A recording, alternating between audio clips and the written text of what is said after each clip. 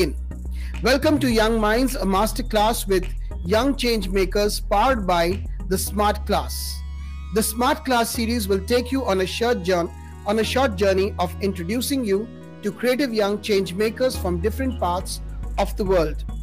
In this masterclass, innovative topics, informative content, and progressive initiatives are being shared with you. We remain hopeful that the session over 5 days will inspire you to take your school community to new directions of development. I'm sure you enjoyed the session yesterday, and today we enter into day 2. My name is Charles Clarence, and I'm the principal of Dr. MPS World School, and I love to learn, especially from young minds. Before we begin today's session, I request all our audiences to immerse themselves in the session and hold their questions, which will be addressed right after both sessions.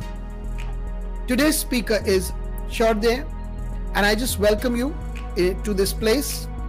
And Shohrde is a 17-year-old fellow of the Royal Asiatic Society of London, an author, art and culture columnist, and podcaster. He is the recipient of the Rashtriya Bal Shakti Puraskar, the nation's highest honor for civilians under 18, and he has been presented with the honorary colonelry of the Commonwealth of Kentucky, bestowed upon him by the Governor Andy Beshear for his contribution to the revitalization and popularization of Indian art, culture, and heritage.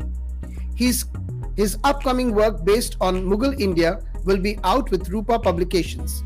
His topic today is Are Scientism and Theism Two Incompatible Ways to Know About the World Around Us? I welcome you, Shohrde, and I hope you have a wonderful time with us. God bless you and welcome. The floor is all yours. Thank you so much, sir. I would like to, okay, I can see the PPT here. Good evening, and thank you very much for having me here to speak at the FSL event organized jointly with the Smart Class initiative today. And thank you for such a warm introduction. So this here is the first slide that's been brought up. Now, to be very honest, the question I put up here as in why do you see the world the way we do has pretty much to do everything about philosophy, about psychology, and what I call a thought and the fight process. So if you can just move to the next slide, please. All right, thank you so much for that.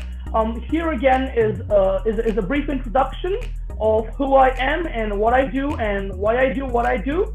But what this intro doesn't cover is that I'm a grade 12 student right now, and I'm passionate about stuff that generally entails unearthing new perspectives or dimensions of what we think we know, and to carry out an introspection in that respect.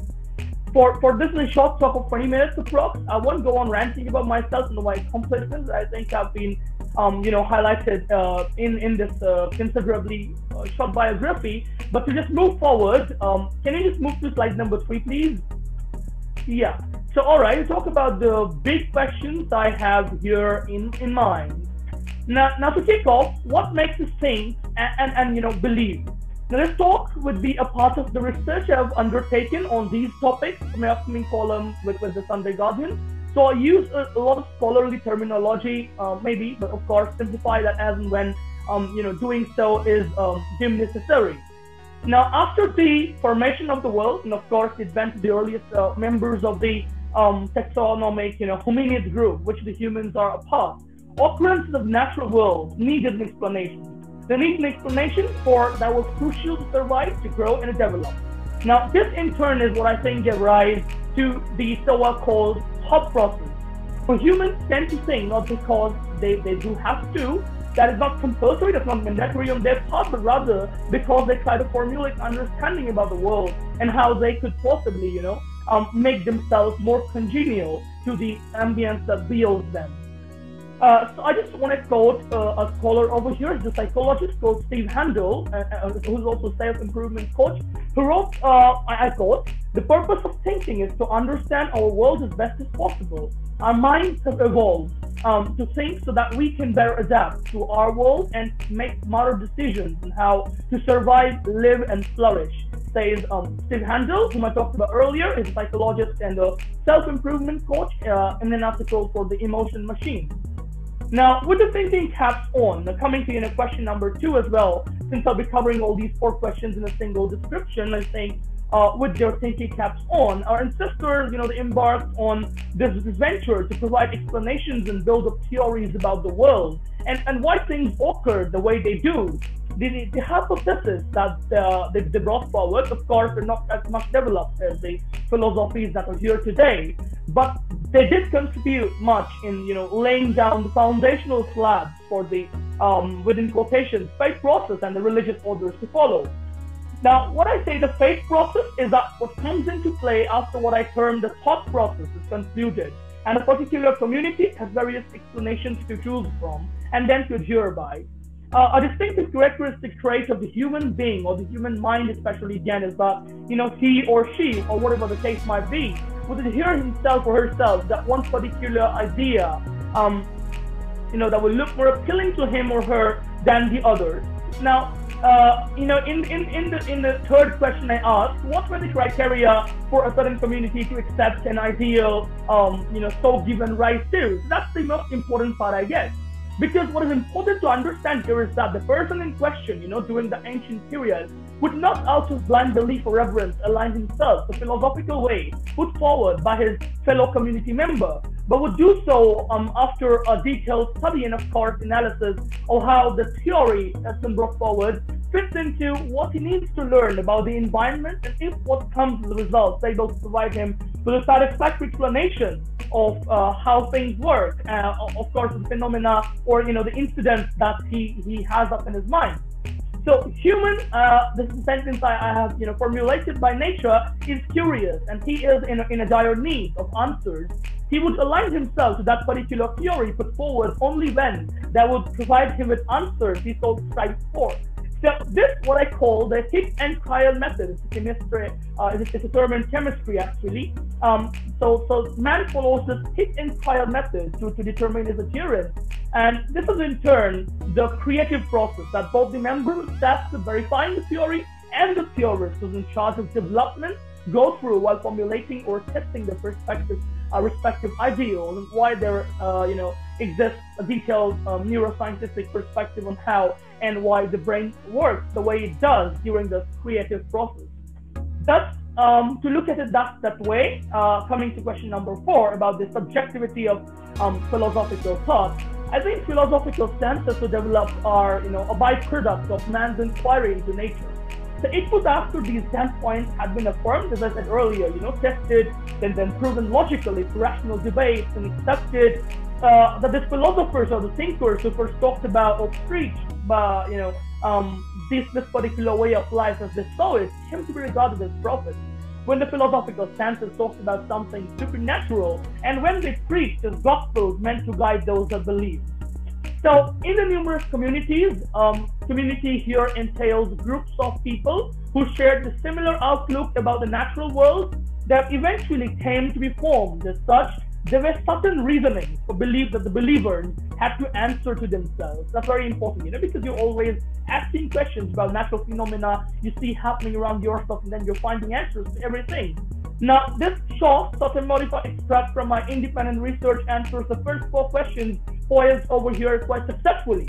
Now, to provide a decisive glance to the 4th question here, that belief is subjective is true, because when you're talking about various epistemic communities that exist, but it is not so for sure when you have a particular belief that the entire community adhere by. But talking about the last big question, just a clarification here, but big questions, I most certainly mean that 20 minutes might not be enough to answer all of them in a detailed manner, but I'm trying my best to do so, and I hopefully be able to do so. So what is the biggest difference between the scientific way and the theistic one? People would say, the rational method, that the rational approach that science has, the fundamentalism, the evolutionary traits, and of course naturalism, and not mystic spirituality that is thought about in a theistic community. Now, I'll answer this very, very briefly, but for a theistic way of life, to hold a non-fundamentalist, evolutionary, and naturalistic, which generally entails being a bridge between the human and what we say the divine, outlook, it might not have been given rise to from the words of prophet or one father figure as such, but rather be what is, quoting a line from one of my earlier columns entitled God's Parabrahman and the Hindu Hypnotism, published in the Sunday Guardian. And ever evolving, I quote myself, an ever evolving self-sowing seed with newer dimensions of the religious order, ever opening up to sectarian adherence that follow. I am quote. Now, if this so irrational scientific way, the scholars say, the evolutionary advocates the shift of Theseus principle and tends to have a naturalistic outlook of the world around us. Hinduism, I'm just quoting a theistic way of life here, and the religion to which my quote above points to, because I just use that quote, is in no way less scientific. But moving on from divine and supernatural, can you just proceed to the next slide, please?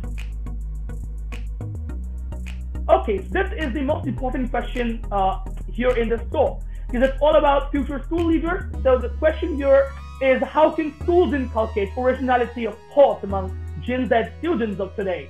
So yeah, this is the concluding question, and the part which has been left out is not yet, but which I think is very relevant to the modern day school requirements, or rather, I should say, something that schools need to inculcate within children. So now what I mean here is basically not just reading and mugging up text, but rather going into critical analysis of the same to bring about an independent conclusion and form an opinion as such pertaining to the text in question. Can you move to the next slide, please? I have all the pointers over there. Yeah, this is my last slide, I guess, and here I have some pointers. For example, you can see, to not set strict deadlines and instead be open so as to allow procrastination to a certain extent. Now, people would ask me, well, procrastination is actually not a very good thing. But I would say, well, when you're giving something to a person, he or she needs time to adapt themselves to changes. And when you're talking about original or independent research, it actually takes time. So here are the points, the pointers I have here are considered to be super curricular when it comes to academics. By super curricular, I refer to activities like projects, analytic reading, fun learning activities, interactions, or online virtual student exchange programs maybe during this pandemic, informative lessons in the form of videos and things that allure the young mind. Setting up labs and likes of the Atal Tinkering Labs throughout the country under the aegis of the Atal Innovation Mission, Niti Aayog, Government of India, with which schools can very easily collaborate. And also creative lessons such as the ones Namya Joshi, a sister of mine, and the Balpur recipient as well, developed through Minecraft. I think Namya is here to talk about this in the FSO event in the coming days, maybe. So events like debates and clubs, the sport for inclusivity do also help students as well to understand the ground realities and apply knowledge wherever necessary. So these are only some of the points I think are necessary to inoculate interest among the young minds. Of course, I'm not an educator or someone who's carrying out ideations in education, but these are certain suggestions that I think as a student might be of help to fellow students as well.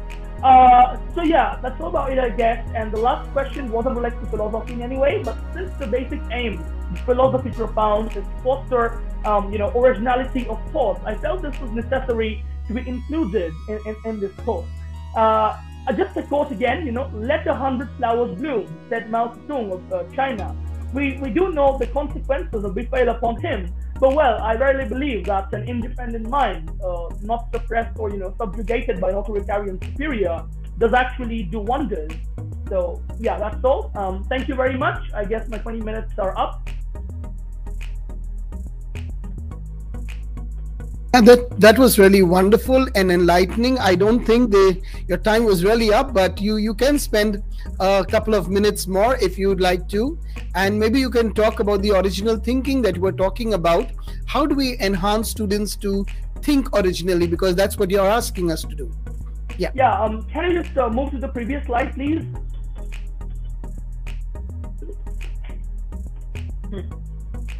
Thank you so much. So well, as you can see here, I have set certain, very generic pointers. The first among this is, as I said earlier, to be open to allow procrastination. For example, when schools generally give, projects or assignments to students, the basic thing what most students do is just, search up Google maybe and find certain generic points to bring that down on paper. But what I think is more important for schools is to, sort of teach the students to go for websites. I mean, to go for searching, different sites like Google Scholar as well. That has various academic records, and to go through books and not just. For example, I just give you a short, instance of what I mean. For example, if you talk about quotations, what students very often do is that they just copy, and paste certain quotations by great men or great personalities or into their project work, and then just say, okay, this is what I found after my research. But that is just a quotation you brought about, right? So anybody today can bring about quotations from Google. You just have to search certain keywords for that, I guess. But what I mean by saying originality of thought is that even after you put the quotation, teachers should enhance on, on this particular point. They should be stressing on this particular point that even after you have the quotation up, you should be trying to analyze it in your own life, and seeing that from your own perspective. Just putting that on paper, what you understand about the quotation. For example, let's talk about a quotation, maybe a quotation for econometry. Econometry is basically a deepened level of study and understanding in the topic of economics. But what I think is more important here is that even after the student tries to bring about a short introduction, maybe through quotation of what econometry actually is, he or she can try to show how his or her own ideas, even that might not be true. That is what I call the hit and trial method. So you are just trying to experiment, right? It's the age of experimentation. So you might be wrong, and teachers are here to guide you. Like, it's not necessarily that you're always going on the right track. So what I mean here is this actually helps in cultivating originality of thought, because as I say in my second point, when you encourage unique interpretations of text and also the habit of questioning, this actually helps students in the long run. I have a question here from Vasala Singh. How do we influence the mindset in order to mold or shift it to progressive and learning mindset? Mindset more difficult to change as a result of so many years of conditioning. I think, so Hardev, we'll take the questions a bit later, all right, at the end of the session, right? Oh, okay, so okay, sure. Yeah. Sure. So I'll just continue. Yeah. So what I meant by questioning is because when students, for example, in my school, I'm a student as well. So I've often seen students blindly following what the teachers have to say in class. Maybe that's not the right way to go about it. Maybe the right approach is when you ask questions, because at the end of the day, asking questions are all that matter. So this is where you get to form your own, sort of independent opinions on the subject being discussed in class. For example, even though, in history, which is my favorite topic, I guess, after philosophy, in history, you have lots of documents and materials, that are already existing, the historical record. Now, people would often say that, well, you can't just form your own independent conclusions when you have certain historical records in front of you. But what I think is much more important is, you can, if you want to, analyze those particular historical records in a different light that has not been done before. That's what the ICHR is doing. The ICHR is the Indian Council of Historical Research. They're actually trying to inoculate this mindset of, researching, and deepening a research into unexplored topics or dimensions of history that we very often try to negate. So this is what I think is very important. For this purpose, another thing that's really crucial is to, give a wide exposure to students through the, things like student exchange programs, maybe, or, collaborations with schools abroad as well. For example, I was there at the session last week, and we had certain school students from grade 7 or 8, and they were actually pretty enthusiastic to tell me that they had, made PowerPoint presentations that were shown in schools in the United States and the UK. And that the students in those classrooms who saw the presentation were of their age actually sent feedback for the same to help them foster their learning capabilities, which I think is very important, because when students get to interact with students, that actually builds what we call a learning community, because at the end of the day, it's the global community that we belong to, and not necessarily just limit ourselves to a particular area or to a particular class or school or whatever that be. Now, so what is also more important is for schools to, just a minute.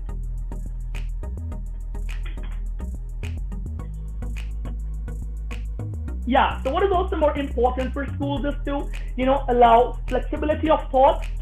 For example, each student might form a different unique conclusion of particular analysis. I mean, that is what analysis is all about, right? Not everything is based on texts in the curriculum. Like extracurricular, what I should also call, supercurricular in this context also, talks about using, giving a special space to library for research, because students very often do not tend to go into library, because everyone is just reading school texts these days, and the other, when they're free, they're just going for social media, or maybe just talking about Google and YouTube and stuff like that, which I'm sure very often does not help, because when you're talking about a particular life, I mean, for example, when I'm talking about philosophy today, I need to have a very deep insight into the philosophical ways of life I'm talking about, because if that doesn't, if that is not what I'm doing, then an introductory lesson is accessible to the wide range of people that come under the sun. So also, I think it's very important to set up, learning activities that allow students to explore their creativity. What I mean by this is I've very often seen that there are at times, when we feel, bored in classes when they are being taken in the conventional way.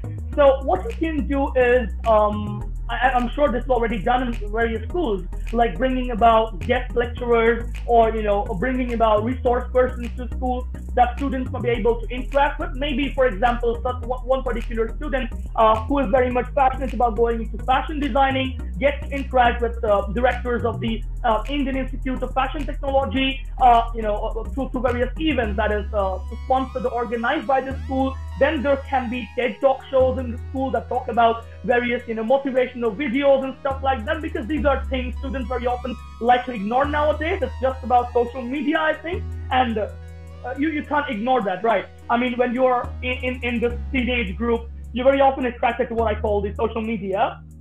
But still, I think it's very important to focus yourself on the various dimensions that come under learning activities as well. I hope that was... That was fantastic, and I'm sure we all enjoyed it. There are a couple of questions that have already come in, so please, after the second session, we'll be opening the floor to questions. I welcome them. You can please write them down in the chat box, and I think we were really enlightened. Thank you so much for spending your time with us and giving us an awesome, an awesome message about how to look at history and to look at the way we can do things in a better manner. Thank you so much, and God bless you. So we